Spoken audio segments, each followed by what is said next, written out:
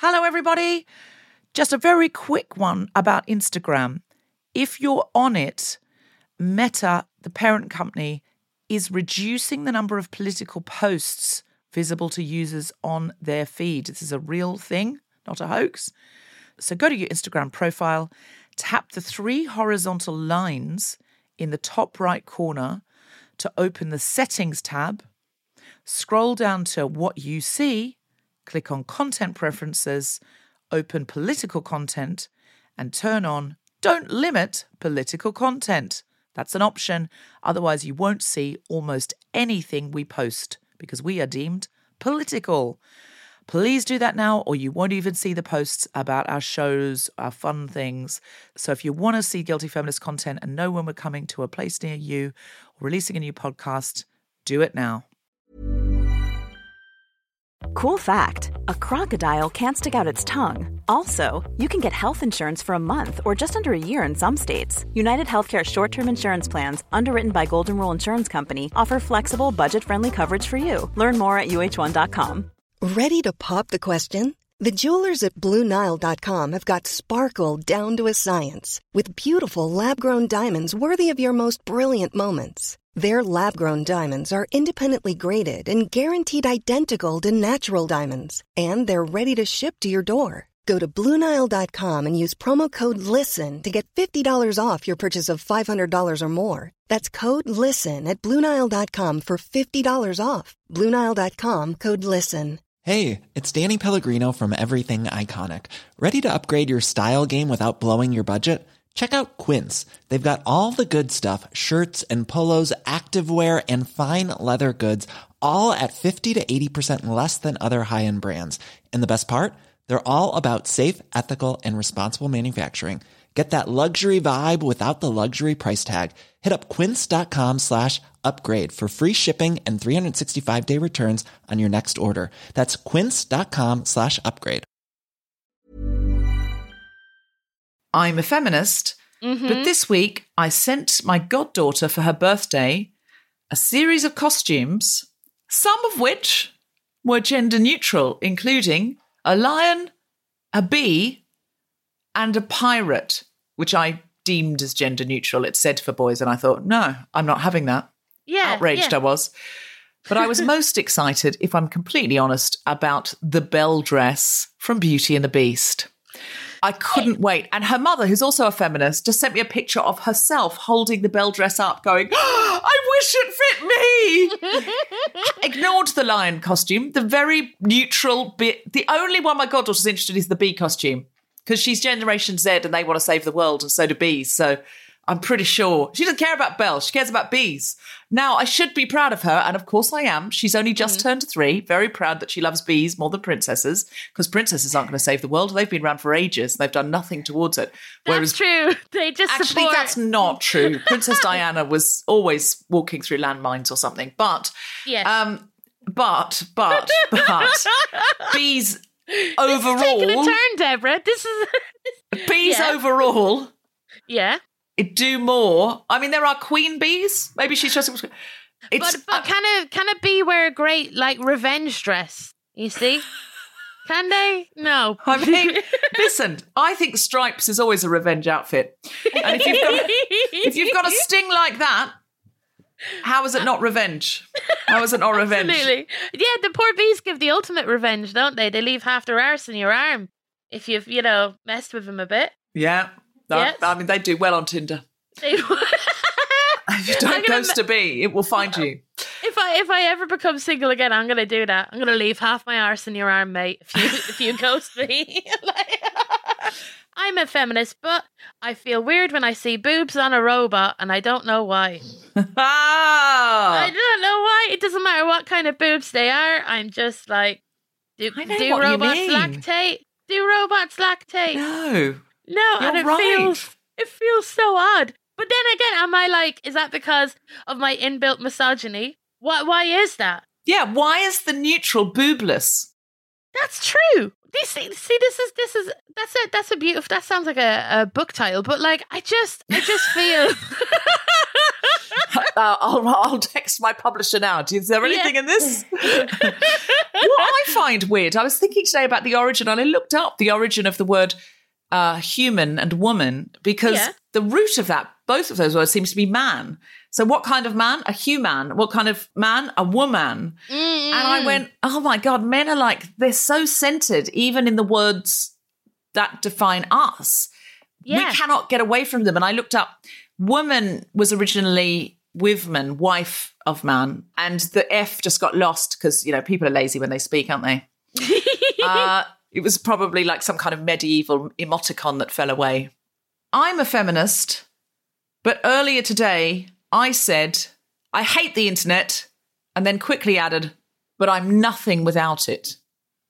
Nothing. I'm nothing without the internet. I'm nobody and I'm nothing. That's what I said. It slipped out. I'm genuinely addicted to the internet. I'm basically a robot with boobs now. You Yes, we all are. No, I've taken Twitter off my phone, and my thumb keeps hovering like it's a phantom app that's left there. And I have these thoughts all the time. I'm like, I love the people in Gogglebox, even the people I suspect of being Tory. I wanted to tweet that. Who am I going to say that to? My boyfriend once. I need an outlet for my inane opinions. Who am I going to say that to? My boyfriend once is the sentence of the age. What would be the point of that? He'd just hear it, enjoy it, and it would be gone. How am I going to get validation from thousands of strangers? Exactly. Or discover that actually only 3 people thought that was worth liking. Or even get horribly savaged for my opinion. My boyfriend. My boyfriend won't quote tweet me and go, what? So. It's true. He's not going to come up. He won't troll you for that innocent throwaway comment. No. So, you'd rather be savaged by thousands than heard by nobody, basically, is what we've discovered. Well, my boyfriend isn't nobody. He's one person. But yeah, exactly. I'm a feminist, but I've started adding avocados to smoothies, and I feel more like a woman, which is very weird. I feel like sneaking vegetables into my diet is a very matriarchal thing to do to me. You've snuck vegetables into your own diet, like parents who mash up courgette and put it into beef burgers or something, so their children don't know. Exactly. So I'm trying. I think I've gotten into this thing now where I'm role playing with myself, where I'm just tricking myself into eating more vegetables, and then remembering about 10 minutes later and go, haha, I'm clever. But I don't know why that makes me more of a woman, but I felt it did. It sounds kinky, if I'm completely honest. When I brought role play into it, it did, didn't it? I shouldn't. There were the wrong words. Sounded like you're dressing up as a nanny for yourself. I'd love that. Listen, I'm not kink shaming. I'm all for it, and I feel if you can play kink with yourself, then you are a winner. The only nannies I know wear fleeces, so I've got a fleece. I'll pop it on. Is that your definition of what a nanny is? I was thinking like a Norland nanny, like a Mary Poppins type outfit with a pinafore. I was thinking, normal nannies with a windbreaker or something like that. Something. I was a nanny. I never dressed very glamorously when I was a nanny. It's true. I wouldn't employ a nanny that was dressed too glamorously. That's why I'm a feminist. But. Oh, that is why I'm a feminist. But do you know there are many women who will not employ a nanny that they believe to be the kind of woman who would be attractive to their husband? And that is that I'm a feminist part. And I mean, I was employed left, right, and centre as a nanny. Looking back now, I think that was unflattering. Oh! Why were they not thinking I was a threat? I'm a feminist, but I would like to have been considered more of a threat by the mothers who hired me. That's. I mean, I could have got a job with Sadie Frost. Let's be perfectly honest. Me too, Deborah. We're in that club. I wouldn't be that qualified, but I'd be very available. I'm very flexible time-wise. Don't say flexible in the interview. Don't say that. No. I'm a feminist, but this morning, I said when technology was failing me, the Apple TV is a little bitch. To be fair. It is. I was trying to get on with my dance teacher and she could hear me and was laughing at me referring to the Apple TV as a little bitch. Do you know what? I don't even feel bad about it. And I know I should. I feel no shame about it. I should feel shame about that. If your Apple TV had boobs, I think you would feel more shame. I think we need to do that. True. And then we can stop calling our technology little bitches. It's true. From a variety of bedrooms and kitchens via Zoom, the Spontaneity Shop presents The Guilty Feminist with me, Deborah Frances-White, guest co-host Alison Spittle, and our very special guests, Belle Ribeiro-Addy, Gracie May Bradley, Patsy Stevenson, Mathilda Mallinson, and Grace Petrie, talking about the UK policing bill. Woo! Yeah. Woo, woo, woo, woo, woo, woo. This is The Guilty Feminist, the podcast in which we explore our noble goals as 21st century feminists, our hypocrisies and insecurities which undermine them. I'm Deborah Frances-White. With me is Alison Spittle, and we're talking about the brand new UK policing bill. Oh, Alison Spittle, how are you? Oh, what a lovely light subject, Deborah. I'm delighted to hop in at this one. We only get you in for the for the frivolous, for the... Yeah. You know, when I think, who's going to find it easy to make comedy about this subject? That's when I reach for Alison Spittle on my speed dial and go, if anyone can make a joke about this, it's Alison Spittle. And apologise for it after. It's Alison Spittle. That's me. On the most serious episode we ever did, Alison Spittle leaned into our guest and said, what does Boris Johnson smell like? I think of him as a Davidoff cool water man. I stand by that sentiment. I stand by that. Someone complained I saw online, a very humorless man complained about it. He was outraged. Outraged you would ask that. I found it very funny. Like Boris was more Calvin Klein? Like, what was his problem? I think he was an Old Spice man who complained himself. Cool. He was an Old Spice man. They do complain a lot, Old Spice men. That should be the new word for gammon, is Old Spice men. Oh, yes. That'd be a great one. He's a bit Old Spice. Yeah. But sometimes women are gammon. That's true. Yeah, feminism. Hashtag feminism. So, Alison, earlier today, you and I had a briefing with Amnesty International. I'm privileged to be an Amnesty ambassador and therefore extremely privileged to be able to get briefings on human rights issues from experts. And today, you and I had a Zoom with the wonderful Oliver Sprague. Mm-hmm. Oliver's official title is Programme Director of Military Security and Policing at Amnesty International, an organisation that defends human rights. And so they're always watching what governments around the world are doing and how they are eroding human rights or contravening human rights, taking advantage of people's human rights and fighting for them. And so Oliver has been in the human rights business, if I can call it that, for decades and knows an awful lot about this stuff. I tell you, I would love to be in a pub and have a drink with him. I could listen to him for ages. To be honest, I'd have a drink with Priti Patel at the moment in a pub, so that I don't think that's much of a compliment to Ollie. We haven't been in a pub for a year. I wouldn't have a drink with Priti Patel. That's a lie. I've said that was an hyperbolic. I'd leave a pub. She's not in the pub. I'd stay in a pub, but I'd give her a dirty look, so that's what I would do. I don't think she's ever been to the pub. The pub's fun. What does she want with it? And if she dropped a glass on the floor, I'd be like, way! And I'd make her feel really embarrassed about dropping a glass in the pub. That's what I would do. That's my punishment for Priti Patel. You're a real feminist there. Yeah. So Ollie, who was the loveliest man in the world, but also highly educated and brilliant on these things, gave us a briefing. So before we bring our brilliant guests on, I am going to recap what we learned at the Amnesty briefing. If you hear me say anything where you think, that's not quite what Ollie said, or there was more to that, or there was something else that you should know, could you please buzz in like this? Buzz. Thank Is that you. what you like? And Perfect. add or take away. If you're a global listener, or you're somebody who has not this week been following the news because it's too depressing and you're in lockdown, the British government is bringing in a bill which is going to bring in lots of draconian measures which will erode our human rights. It's called the Policing Bill because it's specifically a response to recent protests and gives the police more freedom to act in a more aggressive manner to citizens who are protesting. This is the genesis of this bill and certainly the top line of it. The first thing Ollie taught me was that he said in all of his years on planet Earth, this is the one bill, the most disparate voices all say this is an abomination. He was like, it's everyone from Friends of the Earth to Ramblers, Black Lives Matter, the National Trust, pro-Brexit campaign. Whoa. And the Countryside Alliance, they're people who protest because they want to hunt foxes with more blood and vigour. Everybody doesn't want this. Everybody doesn't want it. Because fundamentally, what it's saying is, if you want to protest, we can stop you doing that if you are being a nuisance or noisy. That's the whole point.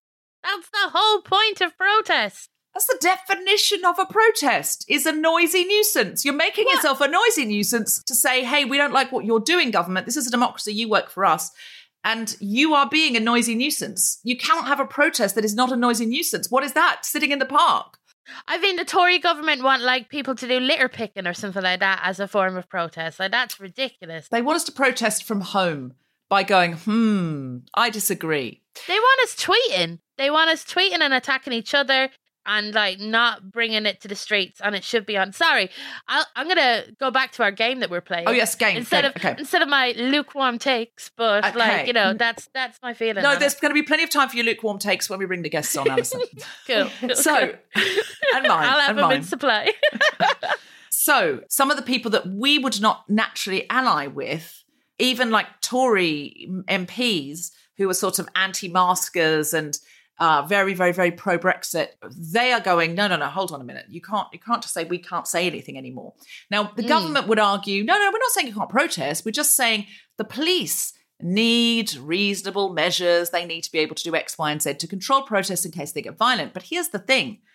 What Ali told us today is, and it should be obvious, as soon as he said it, I went, oh, yeah. The police have already got all of those rights at their disposal right now. He was like, under the right circumstances, the police can shoot you dead legally. What more do the police want? He said, have you not seen protests? Police kettling people, police using shields, police using force, police arresting people. They do all of that stuff. He was like, so hold on a minute. What rights do they not have that are covered by this bill? And the thing is, it's not really about that. It's really about opening the door to say, if we don't like the kind of protest you're having, we can then say, well, you can't have this protest. And he said, like, it's very vague language, like noisy. What does that mean? He said, there's nothing that's saying anything over 60 decibels for 10 minutes. It's just noisy. But who decides what's noisy? Yeah. And so he said, if you're protesting against bad guys, arms dealers, they could go, they're being really noisy at the front of our building, take them away. So it opens the door to that. Now, it's going to be used against travellers. And travellers are, he said, the most criminalised, even more criminalised than black men in this country. And that really is saying something. And travellers, there's something in this bill that says travellers can be moved on because anybody can be moved on under the idea of trespassing. And he said that will also be used for sit-ins for students, students in halls doing a sit-in or chaining themselves to something or, Extinction Rebellion, that kind of thing. It's going to be used to say we can just move you on from anywhere. But it, of course, then will be used against marginalised groups. And were you buzzing in? No, you've said everything so right. I'm like waiting for wrong stuff here. I'm like, this is a game where I'm very much like putting my chest back. I'm sorry, you haven't had much time to buzz. He also said that all dogs were going to be banned from the United Kingdom. Buzz! He didn't say that. He didn't say that. But he said there is something in this bill that some people might say, but this is good in this bill, which is there's going to be better legal protections for violence against women and girls. Yes. But the women's sector is saying, please don't put that in this poisonous bill, which is a death by 1,000 cuts to our human rights. We don't want it anywhere near that. We want to have that conversation, but we want women to have their own bill or to be put in a bill that isn't just literally hoovering human rights out of the United Kingdom. I put it this way. If I'm in a restaurant, I get a bowl of custard and there's a fleck of shit in it, I'm putting it back into the kitchen. Like, I'm not eating around it. I'm not going to be served it. That's how I feel about You've got notions, Alison Spittle. I've always said it. I do. It's fancy with Alison Spittle. Oh, Alison doesn't like shit in a custard. La-di-da. Sorry, Deborah, go on. No. And so the other thing it's going to be used for is knife crime. It's saying, oh, well, we need more powers to make sure people aren't carrying knives. And he said on the face of that, you might think, well, that's perfectly reasonable. But in fact, they can't. Of course, it's already a crime to carry a knife. They already are stopping knife crime. They already have those things. What they're doing is sliding things like reasonable grounds to search you, like you've got a criminal record in the past, or other things that will disproportionately mean that black men and women will be stopped and searched. So it's powers to the police we don't want the police having. Also, this bill is trying to take away our right to protest in front of the House of Commons because some MPs have been abused in front of the House of Commons going into work. But there's already laws against abusing anybody. So we don't need this. What it means is the protest that, for example, we worked on with Amika George against period poverty wouldn't have had the same impact because MPs came out of the House of Commons to see what all these young women and teenage girls were protesting about. And lo and behold, guess what? Amika got the law changed because she got those MPs on side. It's not going to happen if we're protesting in Croydon, is it? We need a right to protest out the front of the House of Commons. Mm-hmm. What Ollie was saying is the police have already got plenty of power and arguably more power than we would want them to have. So what we don't want is for this bill, which is really there to erode human rights, and so the government, because human rights are pesky, then people can ask for stuff and they're getting in the way of us doing exactly what we want. And so that's what this bill is really about. Do you think I've reflected amnesty properly there? Deborah, I really do. I was listening to you and I was like, I feel like I'm doing exams and you've given me great notes and grinds. And that I think for the listeners at home, that is what we heard about at the amnesty meeting. And it is such an important bill. And it's so good that we're having this conversation now because sometimes it can feel overwhelming. It feels like the government are constantly up to stuff. And sometimes you just tune it out because they're always at it.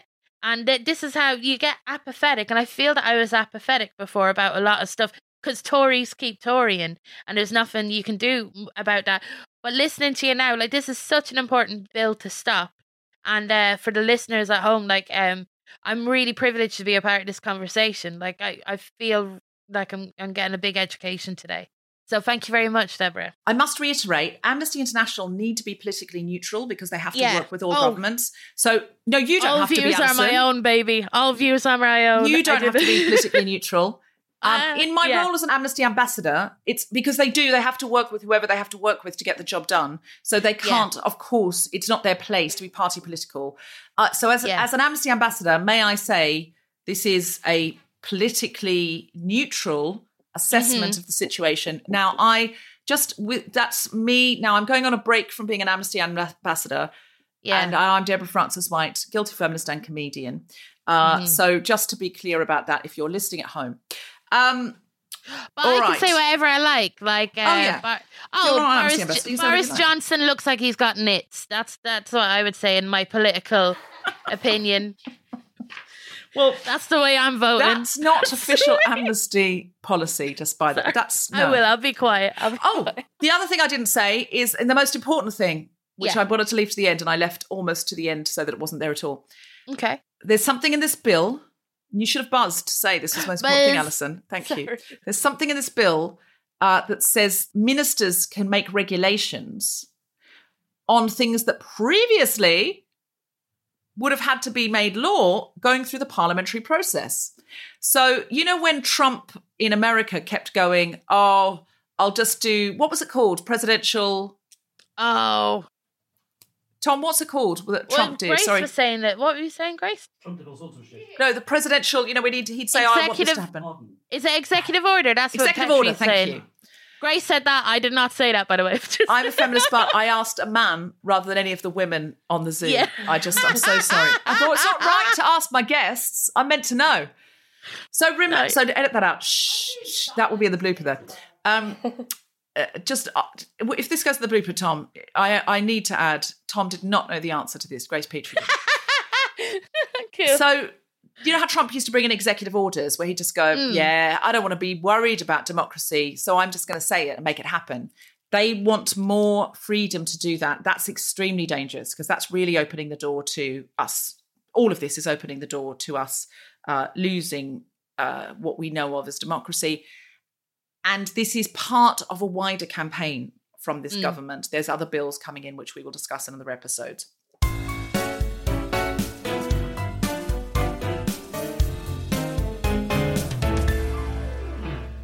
Our first guest today is the Labour MP for Streatham, a dedicated feminist, anti-racist and trade unionist who currently sits on the Women and Equalities Committee in Parliament and previously served as Shadow Immigration Minister under Jeremy Corbyn. Prior to this, she worked as Diane Abbott's political advisor and chief of staff. Please welcome Belle Ribeiro-Addy. Woo! Belle is joined by a human rights campaigner and policy expert, currently working as the interim director of Liberty, campaigning for everyone in the UK to be treated fairly with dignity and respect. Please welcome Gracie May Bradley. Woo! Woo! Also, on our Zoom, we have a physics student at Royal Holloway University who is their Women in Physics representative. She's an advocate for women's rights and diversity in STEM fields. Please welcome Patsy Stevenson. Woo! And finally, a human rights journalist and filmmaker who is also the founder of the Refugee Media Centre. Her work also has been published across many major news outlets, including the No Media, Pioneer Post, the Financial Times, and the Evening Standard. Please welcome Mathilda Mallinson. Woo! Okay, so let's start with you, Belle. You're a Labour MP. What do you think about this bill? I think the bill's an absolute disgrace, and it's just yet another long line in this Conservative government's attempts just to consolidate power amongst themselves. They've put forward a whole host of bills in the past year when they should have been focusing on the coronavirus pandemic. Instead, just about everything they've put down is about more power for them, less rights for people, and just not really supporting people in the way that they should. I wake up every day and think, I wish we weren't governed by sociopaths. But honestly, this is me, Deborah Francis White speaking, by the way. Absolutely nothing to do with amnesty. But there is a part, I just go, what? I mean, how can they sleep? I'd say on quite a nice mattress. I'd say they afford it. I'd say they invest a lot. A mattress stuffed with money. Yeah. Gracie, how do you feel about this bill? I mean, the bill is obviously awful. And as Belle says, it is the latest in a long line of really regressive measures from, measures to undermine judicial review, water down the Human Rights Act, give immunity from prosecution to soldiers and spies. It's the latest in a long line of things this government has done to really just try and shield itself from scrutiny at whatever the cost. But I'm really heartened by the mobilisation that there has been. When I've worked in policy for the last 5 years or so. I spent a lot of time banging the drum about regressive legislation. And, very often really dedicated activists pick it up and they'll mobilise. But you really rarely kind of see a movement take life on its own.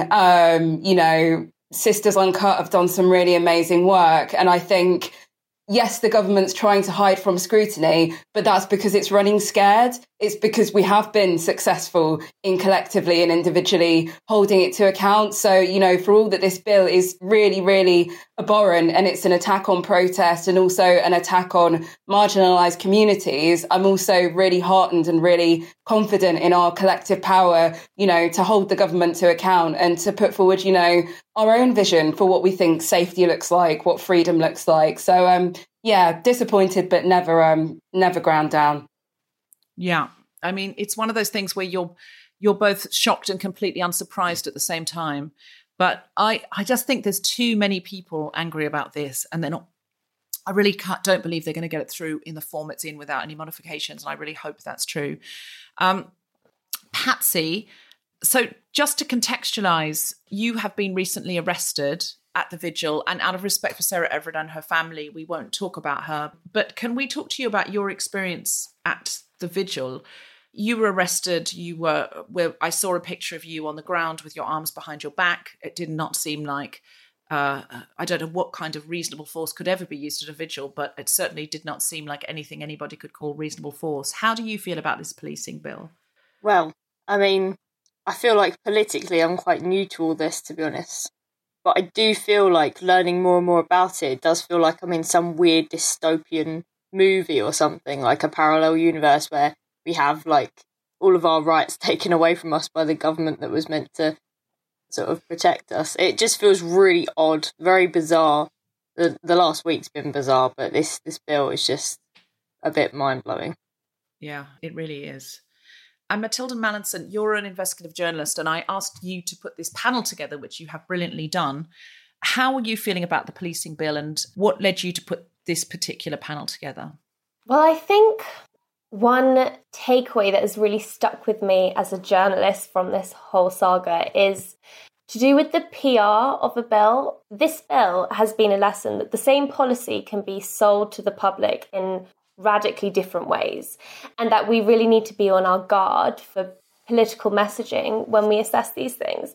Because surprisingly, this bill wasn't supposed to be sold to us as, hey, Boris Johnson's taking a fat, festering turd on all of your rights. It was supposed to come across as like a popular, we're tackling violent crime, we're protecting first responders. And I suspect that's why, maybe Belle will correct me, right up until the 11th hour, Keir Starmer was kind of whipping Labour MPs to abstain. And then just before the second reading in Parliament, that changed. And what changed it was this vigil and the fact that police completely overstepped their remit, and we got to see for ourselves the dangers that this bill could bring. And suddenly Labour started opposing it, and it wasn't just Labour, it was also the media. You know, the Telegraph before had been like, hey, Priti Patel's tackling the protests that damage democracy, we hate XR. And then after, the headline was the policing bill's an affront to liberty and Labour's right to oppose it. And so I think this vigil really changed the conversation we're having. And if we hadn't seen that police behaviour, attempts by groups like Liberty to alert us to the danger of this bill may have been drowned out by talk of tougher sentencing for terrorists and stuff. So I think that there's a lesson that we really need to judge a bill not by its best case scenarios, but by its worst. And the worst case scenario of this bill is that it really is going to pressurise police at protests already in volatile situations to intervene. If they're on the fence, to just intervene more quickly. And we'll see that happen. And it's going to damage the relationship between the people and the police. And that relationship is going to start to look more like the relationship you see in an authoritarian state than in a democratic state. And who will be at the head of that state is a scary question. Well, exactly. And why does any Prime Minister want to open the door to that? Because even if your intentions are good, you don't know who's coming after you. So you never erode to those things because you're opening the door to fascism. It's such a foolish thing to do. It's just short term, well, I want more power right now. I don't want to be weighed down with it. So, you know, let's get rid of all these pesky rights. But you don't know who's coming after you. That's the best case scenario. Or you want to do very bad things. There's the only two scenarios. Either you're reckless or you've got ill intent. I think Boris has both. Like, let's give him both. Like, why not both with Boris Johnson? I mean, there is a greed there. There's an avarice there. Pell, how are you feeling about this with the Labour Party at the moment? How much can you say about where you're at with the Labour Party and the Labour Party's response to this? Do you think Labour are now actually against it? Do you think Keir Starmer's actually against this bill now? I think definitely now, with the response from the public, I think they definitely felt that they couldn't be. This obviously changed, as you rightfully said, Alison, absolutely changed, and that's a good thing. Not going to complain about that, but I'm more concerned about now that it's past second reading, what we're going to do with it moving forward. So we're going to have the opportunity to make amendments and make changes and hopefully just keep up the pressure. I'm so pleased that after all of the actions of the public coming out against it, we've seen a delay. And I don't know what this delay means. This could mean that it doesn't come back in the current form it is, or it could mean basically it does, and they just bring it at another time where they think they're not going to have such a harsh reaction. But we need to look at what's going to be done to amend that bill. And I don't want to see any wishy-washy amendments coming from my side. We really need to take it apart. It's not fit for purpose as it is. And, you know, to be quite frank, I don't even think it's amendable. But if we're going to try, we have to have a proper try, not one that just looks showy for the public with no intent to make real change. Which bits would you like to change in that bill? Like, with the power that you have? Well, I know all of it, but... all of it. Well, what would be your top line if they said it's down to you? You can make, 3 amendments or whatever, and then it's going through. I don't think it doesn't work like that. There are no genies in the House of Commons. But if there was an amendment genie and you had 3 wishes, like, what's the biggest things for you in this bill? What are the biggest danger points? Well, the additional powers given to the police, those need to be thrown out, so get rid of that. The criminalisation of literally being a Roman traveller person, those absolutely need to be thrown out. And then last amendment for something to be put in, actually specific measures for tackling violence against women and girls. The government kept saying, all of these different things include measures that will eventually help tackle violence against women and girls. But there was nothing in there specifically. And I think given the scale of the problem, they actively need to address it, saying that, these rules apply to everyone. And so it's going to affect everyone and everyone's going to be great after this. Not good enough. So, yeah, all of those ridiculous measures about protests and giving people up to 10 years for a statue. All of these statues of men, by the way, worth much more than women, and putting in specific measures to tackle violence against women and girls. I mean, Gracie, you're the interim director of Liberty. How optimistic are you that we can get this bill thrown out, or at least we can get meaningful amendments that stop them just having the power to go, I feel like doing this. I don't need to put this through Parliament. Oh, well, let's give the police way more rights than they've already got to be brutal when they've clearly got enough. How optimistic are you that this won't go through, that we can change it? So, I mean, the bill's passed its second reading, so it's going to become law in some form or other. What that form is absolutely all to play for. At committee stage, there's the opportunity to amend the bill, as Belle says. And to be honest, at that point, what we really want to see is what we call amendments to delete. So amendments to just get rid of the rubbish bits. We don't want tinkering around the edges. We don't want procedural tweaks. The bad bits just need to go. And it's not hard. They're kind of grouped together. Part 3, Part 4, Liberty will write the amendments. People just need to pick them up and run with them. It's going to be as easy as people want it to be. There's just got to be the political will. But the Tories have got a majority. How will we convince enough Tory MPs to vote against it or to make sure those amendments go through? So, look, you can do amendments at committee stage and report stage. MPs care about their constituents and what their constituents tell them. They care about public pressure. They care about media pressure. Those are the things that will move MPs. And obviously, we are going to need to keep the Labour front bench with us. We can't take that for granted. And we also need to move some Conservative backbenchers too. So it's going to be really important that those MPs hear from people in their constituencies about how they feel about this bill, why certain parts of it need to be deleted, why their constituents support these amendments. If there are demonstrations in their constituencies, they'll be listening to that. If there are organisations in their constituencies that are saying, look, actually, this is going to have a really big impact on people we work with or on, what we do on a day-to-day basis, that's what will move MPs. So it really is a kind of kitchen sink, everybody muck in, because it's not enough for MPs just to hear from Liberty, as much as I wish it were. They've got to hear from their constituents. So it's really a case of everybody picking up the phone, turning up at the constituency surgery, sending an email, and doing that before committee stage and before report stage. That's what it's going to take. Like a nice noisy protest then, like before they get it into law. We'll just...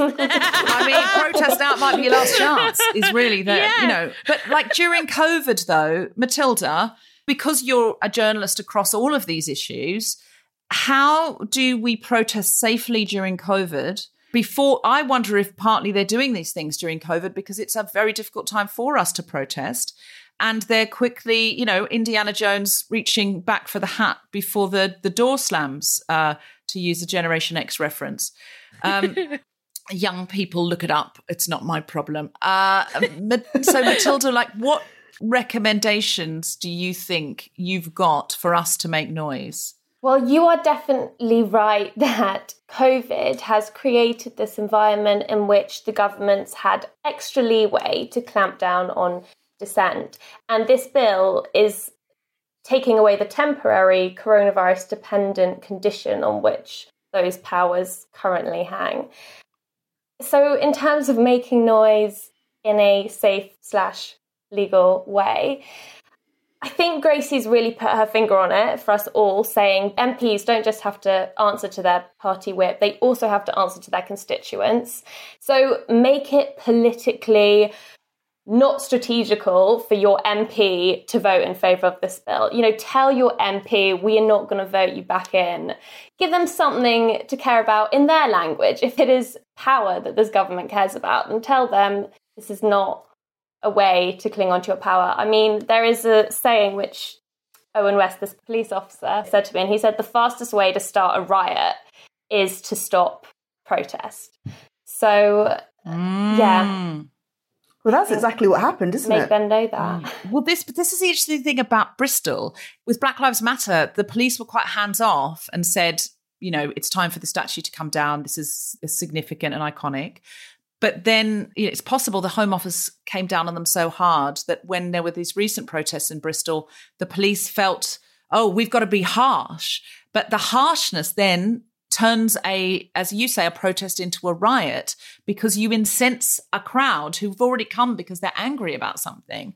And so police tactics are important. Patsy, you know, you experienced this firsthand at the vigil.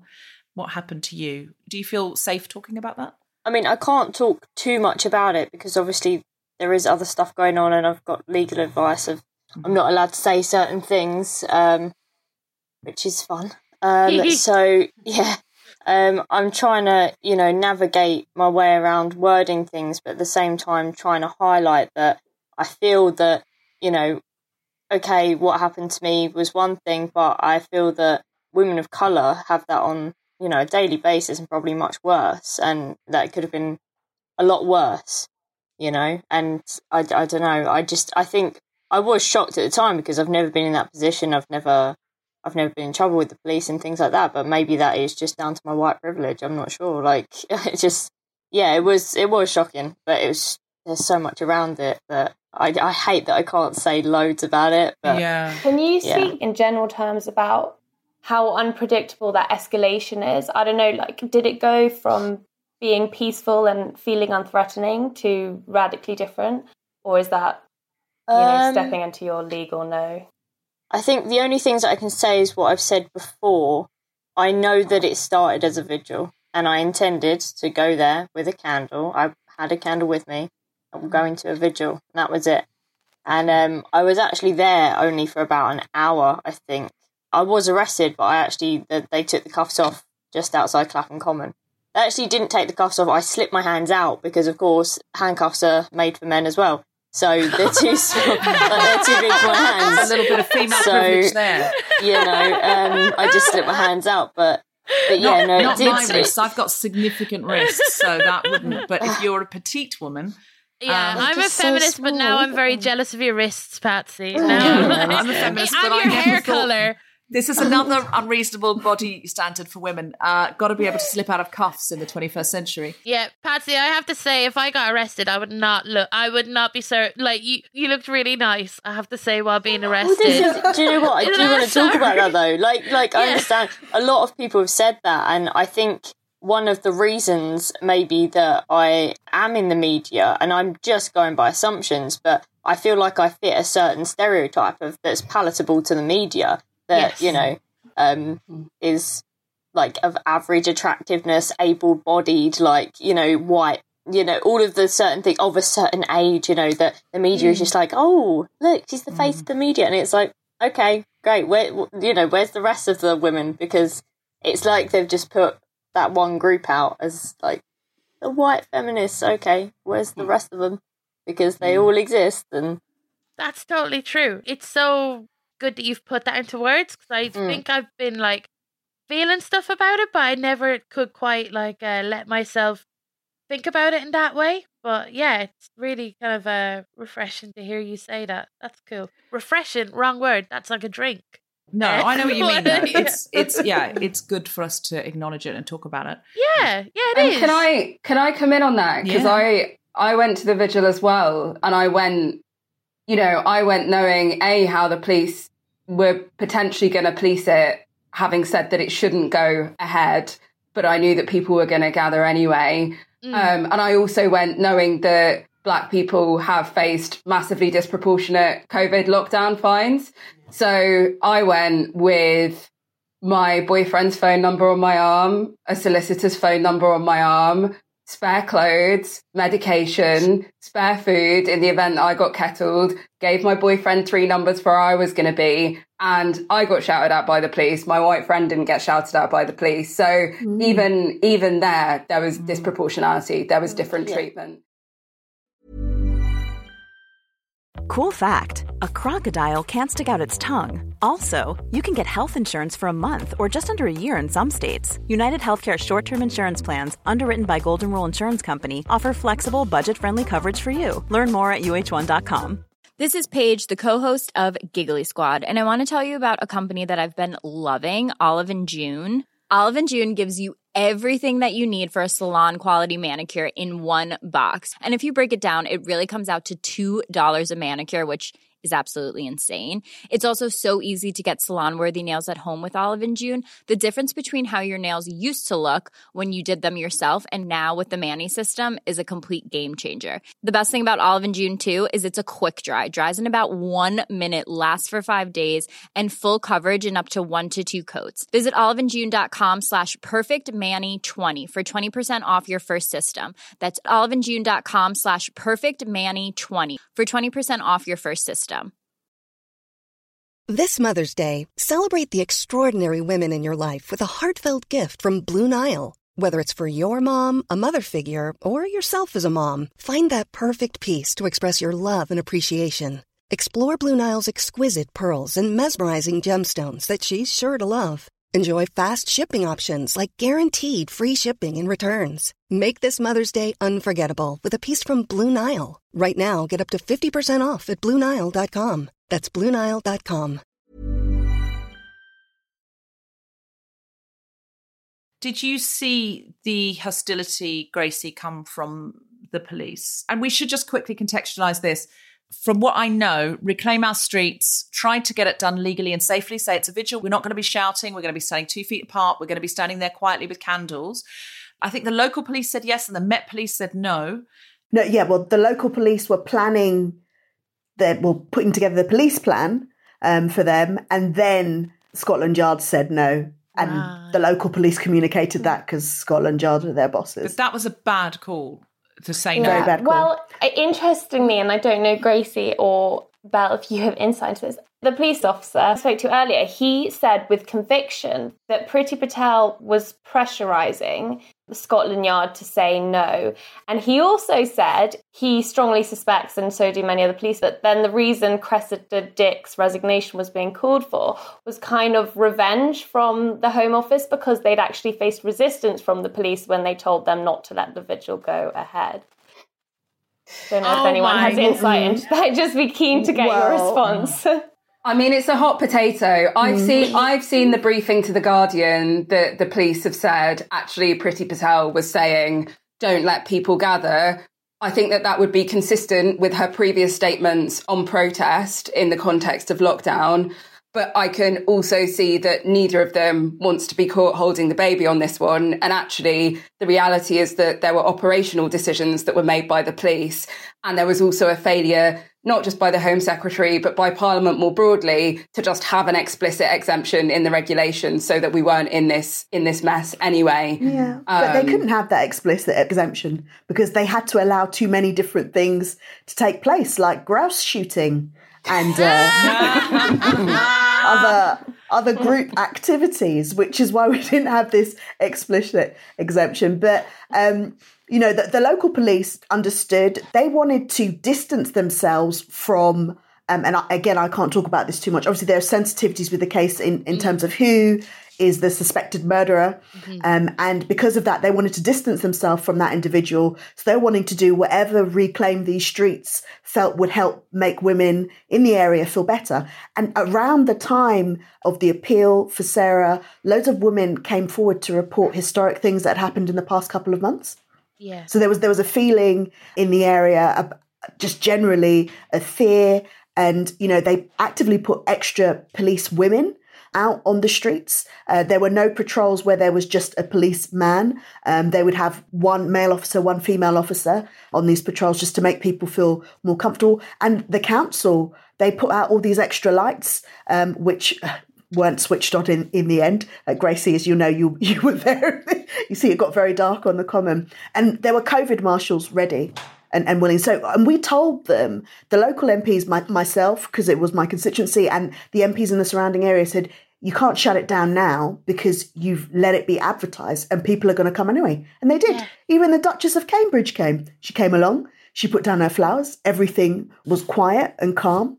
But it descended into what we saw because they just didn't allow women to have their voices heard. And the explanation I got from the officer in charge, once I saw the trouble, I went back down because I was there earlier as well. And the explanation I got from the officer in charge was, well, you see, they started giving left-wing speeches. These people giving left-wing speeches. And I had one of my staff members with me, and she was laughing afterwards. She said he didn't read his brief, did he? He obviously wasn't a local officer. Part. You don't say that out loud, mate. That's the thing you say inside your head and to your friends behind closed doors. Don't say that out loud. You know, they got up and they started to give these left-wing speeches, and, you know, that's protesting and saying these terrible things about the police. So we had to come in and stop it because, you know, we're not allowed to protest. And I said to him, you know, some people would consider me left-wing. And he was like, oh, well, you know what I mean. You know, there were some characters that were intent on, you know, causing trouble. And it doesn't matter if they're anarchists, which some of them were. It's a democracy. It's apparently. We can't all be the Duchess of Cambridge. Like, we can't, But the Duchess of Cambridge was fucking there. And if you're an international listener, that's Kate Middleton.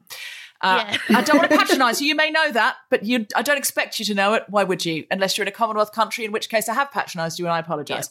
Yeah. I feel very strange as an Irish woman going, the Duchess of Cambridge. Like, that should never be said in my accent. Like, let's... But the Duchess of Cambridge, Kate Middleton, was there. And then but also, women were there.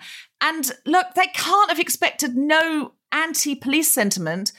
The victim of this horrendous crime was killed by an off-duty police officer. I feel like we're constantly being told, I feel like horrific stuff happens all the time and we're just being told to shut up about it all the time. It's gaslighting. It really is. Yeah.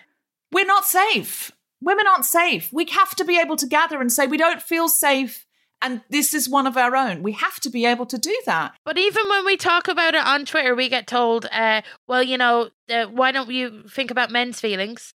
Like, I found it so difficult over the... I thought the vigil was such a beautiful idea and such a great thing to do for people to, like, get their feelings out, to physically be there and to kind of, like, be with each other. Because I found that whole week on Twitter, I feel like I nearly had a mental breakdown, and I'm not even over-exaggerating.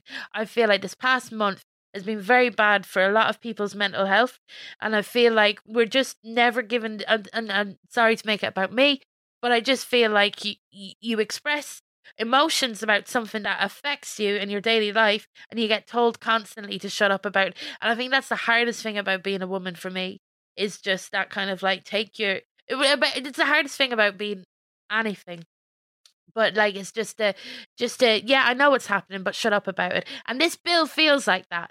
This bill feels like, yeah, this will affect your right to protest, but you can shut up about it because we're going to put it through. It's on the second reading, and it feels, yeah, sorry to go back. I totally overtook this conversation. No, your personal emotion is what makes the Guilty Feminist different from Woman's Hour. It's true. Not bless you, Woman's Hour, but like that's what this space is for. Belle, how optimistic do you feel? And as an MP, do you think this is true? Because we're always told this, or will MPs have to care? But if it's a Tory MP and a Labour constituent, a clearly lefty constituent writes and goes, I won't vote for you again, they know that they didn't vote for them in the first place. How do we really get into the head of an MP who might be an on-the-fence Tory about this bill? Do you see what I mean? Like, there must be some Tories concerned about it. What can we do? Please give us anything we can do. I have a plan. Make an email with a double-barrel surname in it. Just make up a new email with Camilla von... I don't know. What about Grouse Huntington? Or Duchess of Cambridge. Like, just an email from her. It's not the official advice of the Guilty Feminists to impersonate the Duchess of Cambridge, just to be extremely clear. I'm sorry, Belle. You got a double-barrel surname. No. People think that double-barrel surnames are so posh. But actually, I have a double-barrel surname because my grandparents weren't married, which was cheeky back then. I'm like that about like Frere Roches. I think they're posh and other people think they're very gauche. Like, I have no concept of what's posh. But sorry, Belle. You should go Belle. Alison, you're skipping right over the fact that I'm Deborah Frances White, like I'm not even here. Oh yeah. It's a stage name. Don't worry about it. Belle, what can we do? I need your real, this is not your MP advice, your real advice. Pretend no one's listening. We'll cut it out if you regret what you say. For most MPs, it's about volume.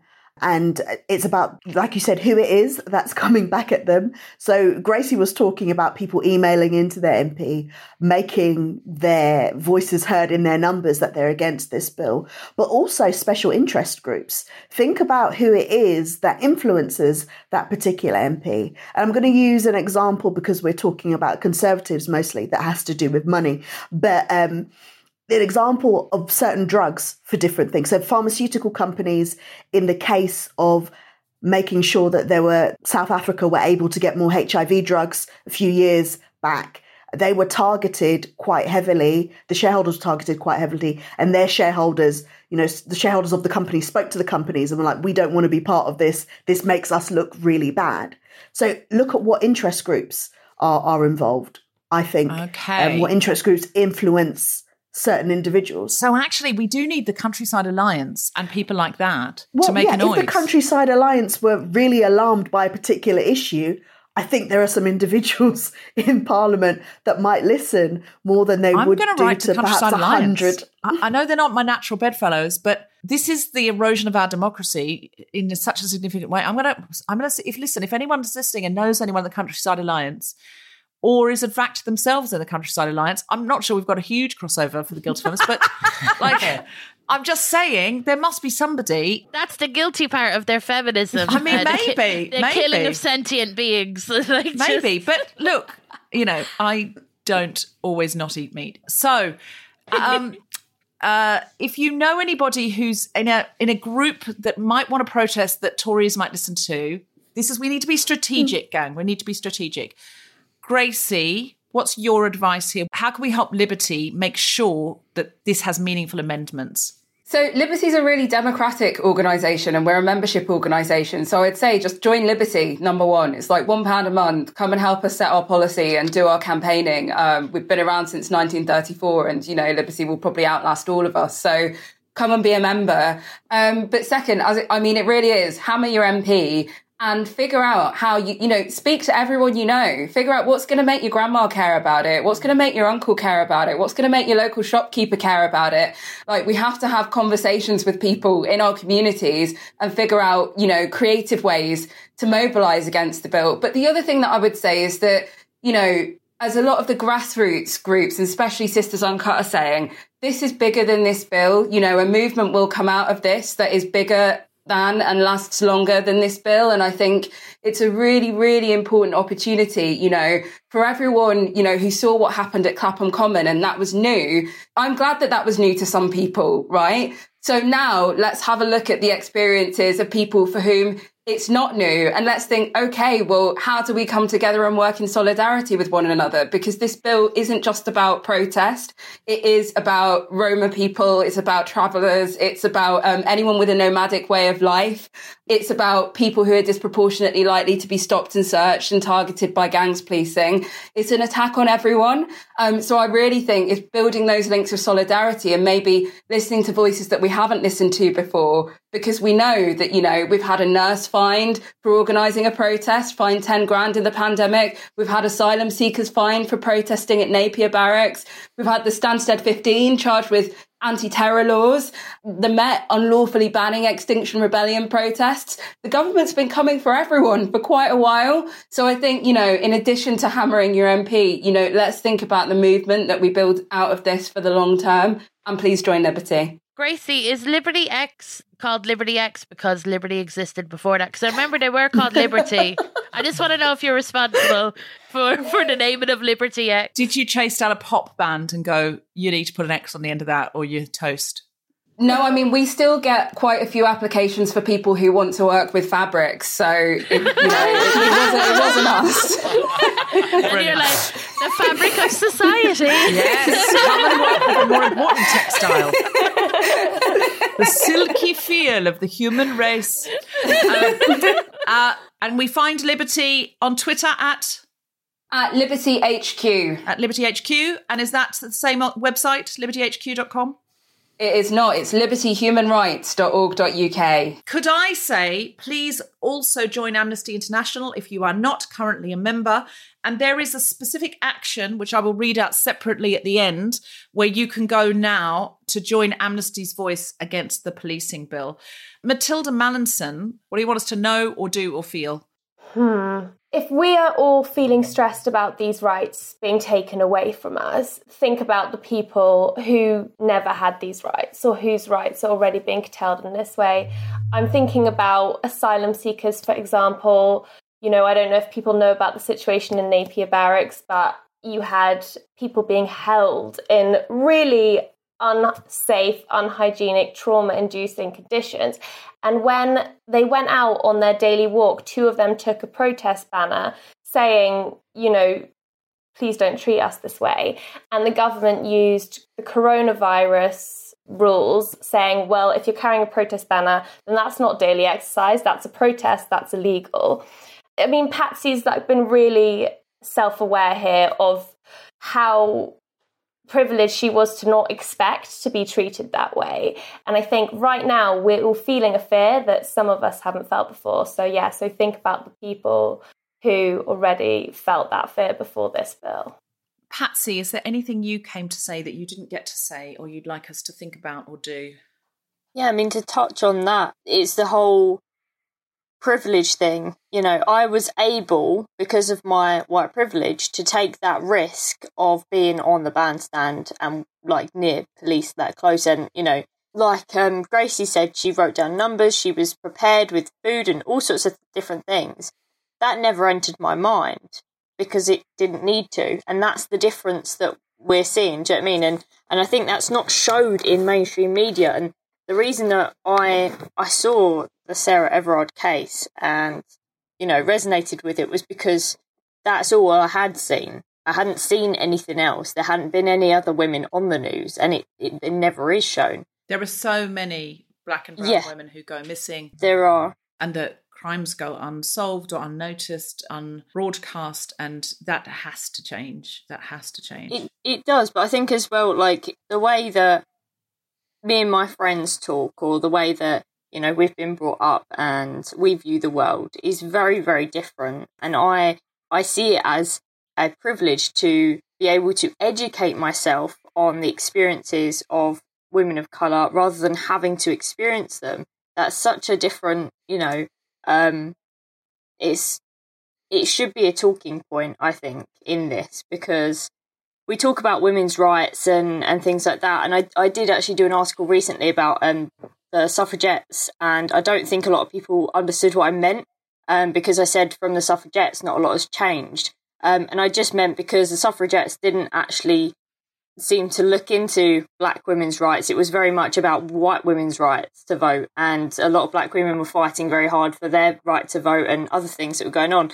So I just think it's just not talked about, and especially within white groups of people, they're just not talking about this, and it should be spoken about, you know. Well, I'm sorry you had such a horrible experience, and thank you for your clarification around your privilege within it. But I also think it is awful. You know, what happened to you was really awful, and I'm sorry, and I hope that if there's any legalities that come after this for you, that you're okay And I hope you're just okay as a person as well, because I know also when you become the centre of something like this, it can be awful to be on Twitter as well. Belle, is there anything you've come to say or that you want us to do? Well, I was just thinking about what Patsy said, actually. And just a very quick point that, because it is a feminist podcast, that feminism can't be selective. It just can't be selective. And for too many years, it's gone like that. It has to be intersectional. It has to recognise that actually, if it's a global movement, the majority of the women in the world are actually black or brown. So it's not a global movement. It's not a movement in its literal term that says that it stands for all women if it doesn't look at issues of racism. Yeah. And this policing bill is really going to be on the attack. So we absolutely need now to be vigilant. And if we have privilege, we need to use it. Is it true that they are saying that you could get 10 years in jail for defacing a statue and therefore you could get more years in jail for pulling down a statue than hurting a real woman? Absolutely. You could get up to 10 years for defacing a statue. 10 years for defacing a statue of a man? Yeah. When men often walk away, hurt a woman and walk away absolutely without anything at all. Yeah. And I think it was Afua Hirsch. I'm trying to remember exactly how she put it, but she put it brilliantly. She said for every woman that stopped from protesting, we should put down a statue of a woman. And she can silently protest because that's the only way. I saw that field of statues of women that they can't. Yeah, they can't touch them. Yeah. But you can't trust people with women's statues. Like, it would just be a load of like disembodied boobs and stuff. Like, I've seen some statues that are like quietly protesting. Look, I hope very strongly that we can do something about this, but I know that it won't happen without action. Please join Liberty. Please join Amnesty. Please badger your MP until they're sick of you. But also see who you can mobilise, because that's an interesting point. Because I was thinking, well, my MP is Keir Starmer. So, I mean, one hopes that now he said, oh, no, I'm anti the policing bill. What can I do? Like, keep writing to Keir Starmer. But actually, the thing to do is to mobilise as many other people in as many other communities as possible. It's a numbers game. And as many other interest groups. Special interest groups, yes. Countryside Alliance and similar. Which special interest groups might the Tories listen to is actually a really good question to be strategic.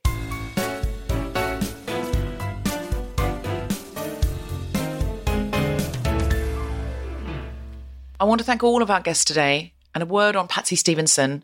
She's a young woman, still a student, just starting to become politicised, and she's had a lot of flack on Twitter because she wrote an article that got heavily edited.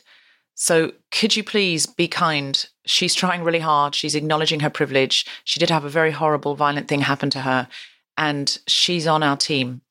So I was very happy to have her on the podcast today and support her at what's a really difficult time for her. Now, one of our panellists today is an investigative journalist, Mathilda Mallinson, and she pointed out we needed to get a right of reply here. Now, obviously, Priti Patel is probably too busy to do a feminist podcast, but I took Mathilda's point of view on board because I actually want to fix this. I want to change this. So we absolutely need to do the work to find out what somebody on the other side of this might be saying and thinking. So she went and interviewed retired Chief Superintendent Owen West. Now, like all of our guests and all of our comedians and everyone we have on, the views of Owen West are not necessarily those of the Guilty Feminist, but I think you'll find what he has to say extremely interesting and very, very useful for when you're thinking about how to speak to your MPs and the people who have power to change this. If you think you might be triggered by this, then you can skip over it. It's about 7.5 minutes long. But if you can listen to it, I really, really would. I think it's very, very useful. Over to Mathilda Mallinson and Owen West. Owen, thank you for joining us. So I thought, as someone who has experienced policing protests, maybe you could help us to understand what this bill is all about. Let me take you back, believe it or not, all the way to 1895. And Gustave Le Bon wrote a seminal book back then called The Crowd. And essentially what that book says is that crowds are a threat to the state, they are a threat to property, threat to the landed class, mad, bad and dangerous to know. That view of the crowd sticks certainly in the British psyche right the way up, I would argue, until around 2009. And in 2009, there was a tragedy when Mr. Ian Tomlinson died at the hands of the police at the G20 summit down in London. Mr. Tomlinson was not a protester. He was not involved in any way with the public order. And a police officer struck him with a baton on the leg and then pushed him. And Mr. Tomlinson fell over and he died later on. And quite rightly, there was a national outcry in relation to the way that that protest had been handled and Mr. Tomlinson's death. Now, that outcry launched a report by the police watchdog. And what it does is it absolutely destroys a lot of the stuff that Le Bon was saying. And essentially, since 2009, the police in the UK have adopted a very human rights-based approach. We've had this view that protest is a fundamental right in a democracy, and it is the police job to facilitate and make that happen. This goes really well until we get to Black Lives Matter and Extinction Rebellion. And at this time, we start to see from the state, from the government, and from what I would call the right-wing commentary, a pushback about those protests. And the pushback is characterised as, this is the police being soft, this is the police losing control, and that's when you get this draconian measures that are being brought into the new Policing, Crime Sentencing and Courts Bill, which is around people's right to protest in a democracy. But the government has said police are asking for these powers, that police have submitted a report saying current guidance isn't good enough, modern protest has changed too much, and we need more powers to cope. Just on the police have called for this. This is a really interesting narrative that's coming from government. And if you read the HMIC report, as I have done many times, it actually says that police opinion on new powers is divided. Some officers think it's draconian. Some officers think it's a step too far.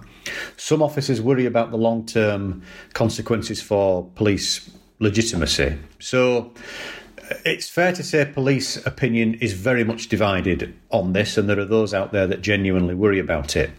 I don't see at all that the police are jumping up and down and asking for new powers, which by their definition are going to increase the likelihood of conflict between police and protesters going forward. So as a former police officer, you don't feel these extra powers are necessary, is that right?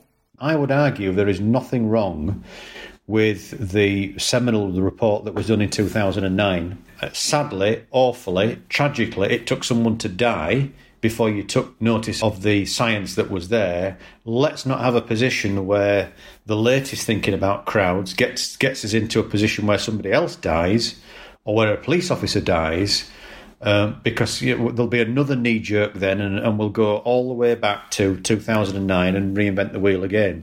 Evidently something does need to change, so what is that? Well, there's a few things that need to be done, and first of all, I turn to the police rather than the government. The police need to re-centre themselves on their values, on what it means to police in a democracy. And to stand up for their operational independence much more than they currently are doing. Operational independence, I think, is being eroded. And what I say to senior officers and my colleagues is, governments come and go. The relationship between the police and the people they serve, that's the relationship we ought to be prioritising, they ought to be thinking about. And just stand up a little bit more to the political direction that they're being dragged in. If there's a well-known saying out there, which is the quickest way to start a riot is to ban protest. So police really should be looking at crowds in a very different way than this bill encourages them to.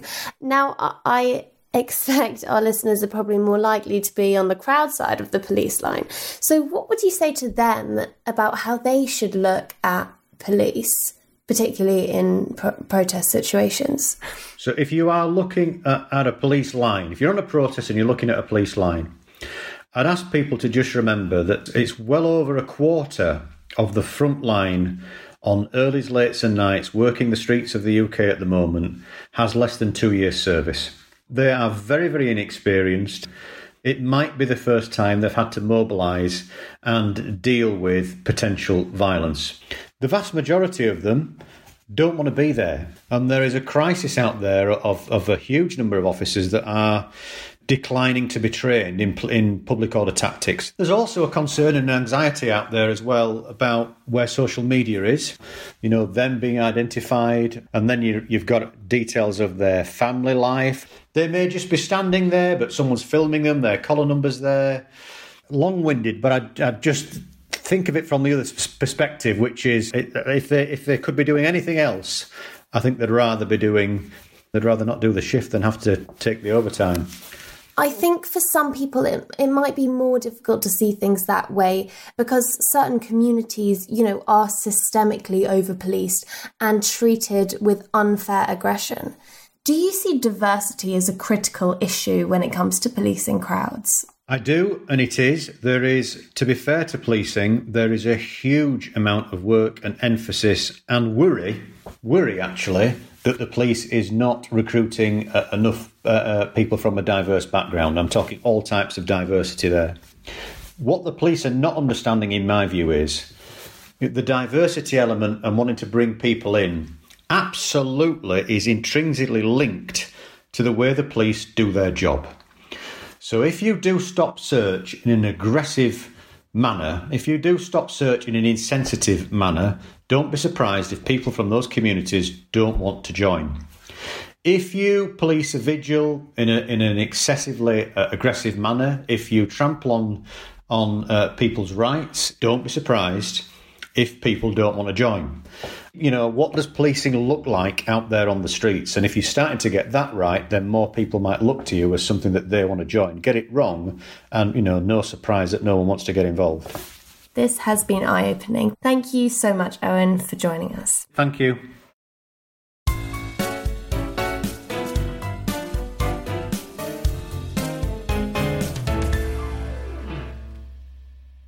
Grace Petrie is a protest singer.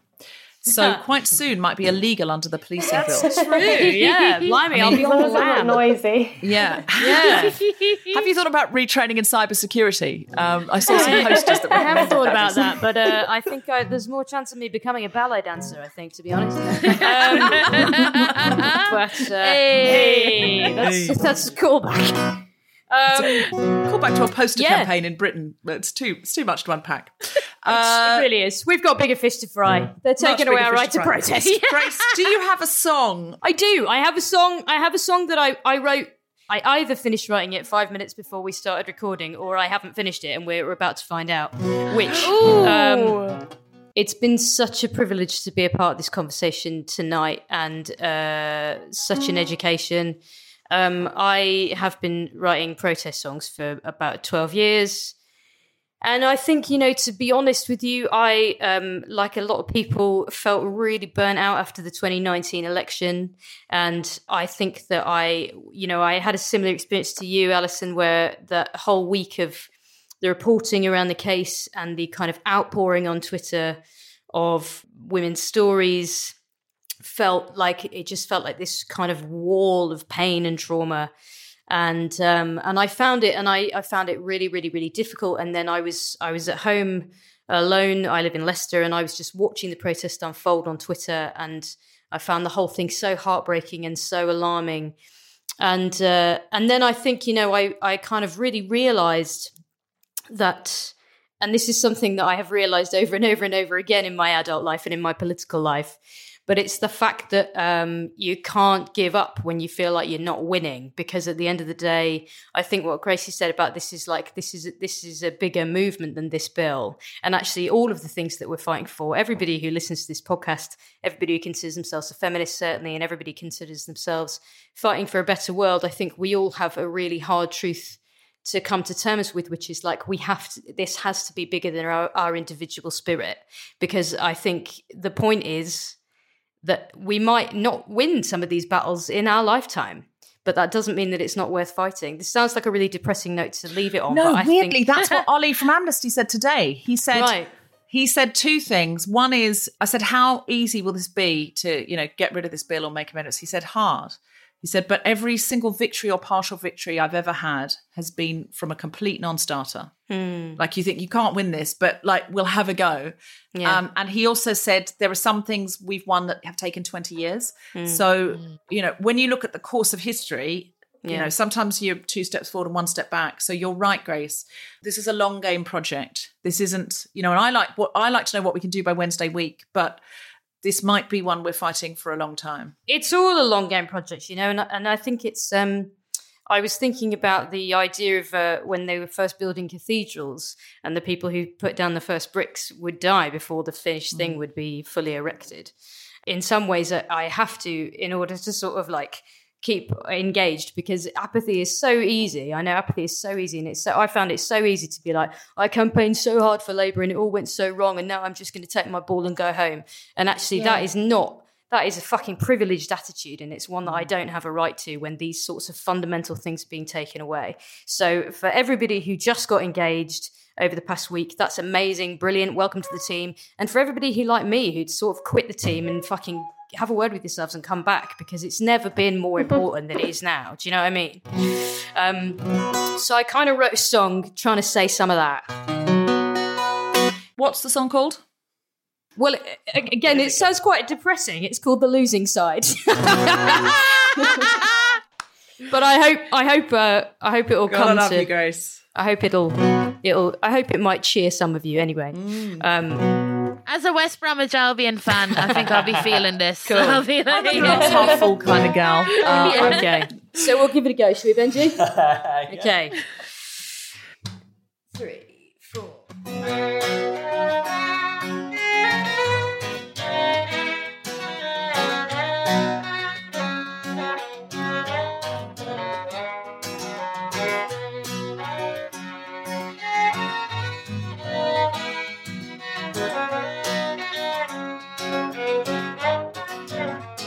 From common grief to Bristol up in flames,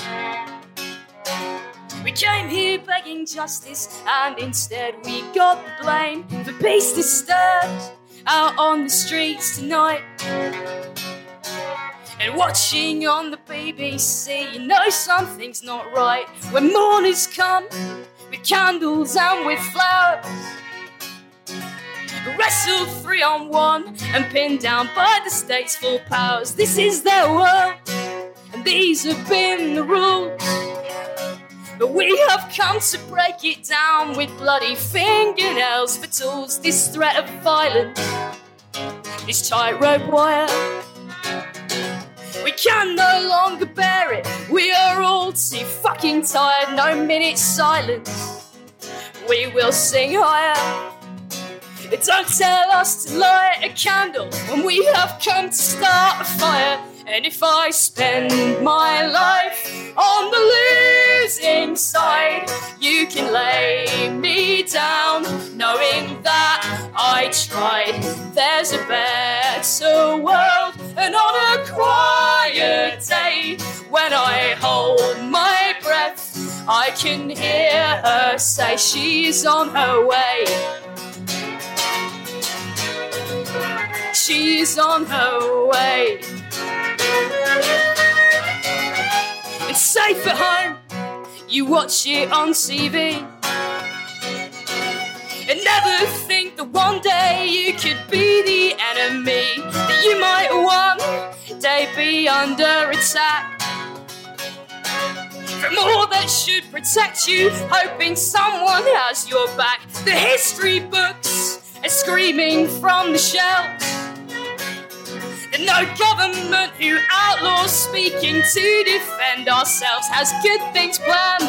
A storm ahead I see, and not one of us can bear it without solidarity. Oh, I see trouble all my days. This ailing, failing world sent signs of fire and blood and plague, but from the rubble, from the raised, the mightiest cathedral, from these ashes we will raise. And if I spend my life on the losing side, you can lay me down, knowing that I tried. There's a better world, and on a quiet day, when I hold my breath, I can hear her say she's on her way. She's on her way to take up my sin. sisters. This fight will never die. So take heart, my comrades, no one left behind. And if I spend my life on the losing side, you can lay me down, knowing that I tried. There's a better world, and on a quiet day, when I hold my breath, I can hear her say she's on her way. Woo! Thank you very much. You've done it again, Grace. You've done it again. Thank you very much. I was crying, as I nearly always do when I hear a new song of yours, and I looked across and I saw Selinsky's crying at the other end of the table too. Yeah, you got some tears out of Selinsky there, and he's a much harder sell than me.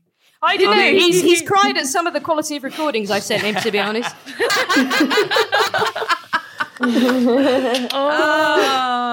That was immense, and that chorus I think is iconic and very much sometimes how I feel. Like, you know, you've got to try, you've got to keep trying, and nothing's been changed by people that didn't try. That's all I know. Absolutely. And it's it's only moments of effort and joy. And I remember once supporting a refugee family, and I said, look, I really don't know if I'm going to be able to do anything here. And he said, I remember the father saying to me, trying is enough. And I just thought, so I just, like, somebody's out there trying for me. If somebody's trying, I can keep going, because somebody's trying. If nobody's trying for me, then I can't, you know. So that sentiment is a wonderful one, and thank you very much. Can I just say something else really quickly I meant to say before? You can cut this out if you want.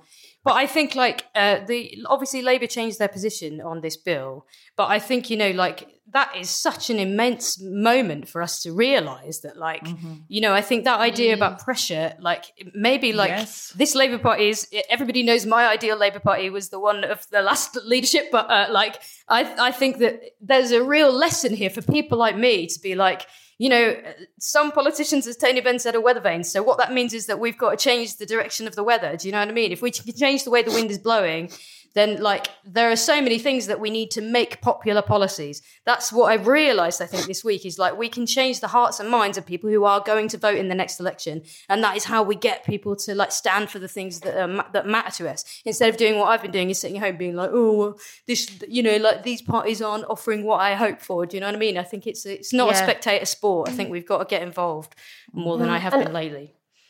Also, we need to stand together and not tear each other down. I think that protest music is good for that sentiment. But yeah, we tend to be our own worst enemies when we're fighting these fights, and we need to do it together. Absolutely. And I think, finding people who like we were said so much this time, like, who wouldn't be our, like, natural allies. You know, I think, like, these are common issues, and so much of the things that we want to see changed about this country really are common issues, and there's got to be ways to put it into more, like, a productive language where we're, like, so much of the time we're not talking to people who don't agree with us anymore. And I think we've got to stop that trend, because otherwise we're just going to keep losing, you know? Totally. Patsy, are you okay? Were you moved by that song? Yeah, no, I cried a bit.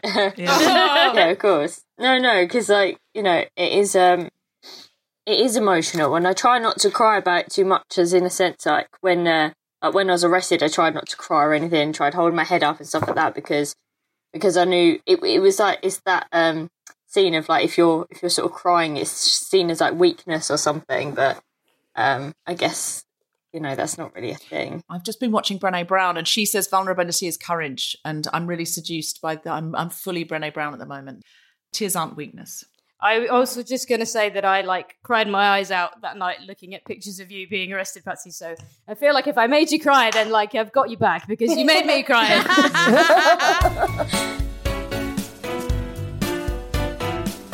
You have been listening to The Guilty Feminist with me, Deborah Frances-White, guest co-host Alison Spittle, and our very special guests, Belle Ribeiro-Addy, Gracie May Bradley, Patsy Stevenson, and Mathilda Mallinson, with music from Grace Petrie and Frokey Ben. The Guilty Feminist theme tune was composed by Mark Hodge and produced by Nick Sheldon. The producer was Tom Selitsky from the Spontaneity Shop. Thanks to Rachel Craft, Regina DCO, and everyone for listening.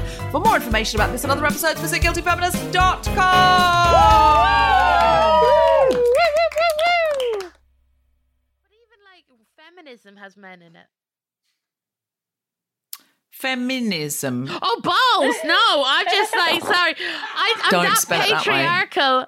That patriarchal that I've just misspelt feminism to put men into it. Which is like a comedy night, isn't it? I mean, I have seen people spell it that way, actually, accidentally. It's a frequent typo. Oh, thank you, Deborah. You're so nice to me. Oh, no, that's true, I have. Planning for your next trip? Elevate your travel style with Quince. Quince has all the jet-setting essentials you'll want for your next getaway, like European linen, premium luggage options, buttery soft Italian leather bags, and so much more. And it's all priced at 50 to 80% less than similar brands. Plus, Quince only works with factories that use safe and ethical manufacturing practices. Pack your bags with high-quality essentials you'll be wearing for vacations to come with Quince. Go to quince.com/trip for free shipping and 365-day returns. Mom deserves better than a drugstore card. This Mother's Day, surprise her with a truly special personalized card from Moonpig. Add your favorite photos, a heartfelt message, and we'll even mail it for you the same day, all for just $5. From mom to grandma, we have something to celebrate every mom in your life. Every mom deserves a Moonpig card. Get 50% off your first card at Moonpig.com. Moonpig.com.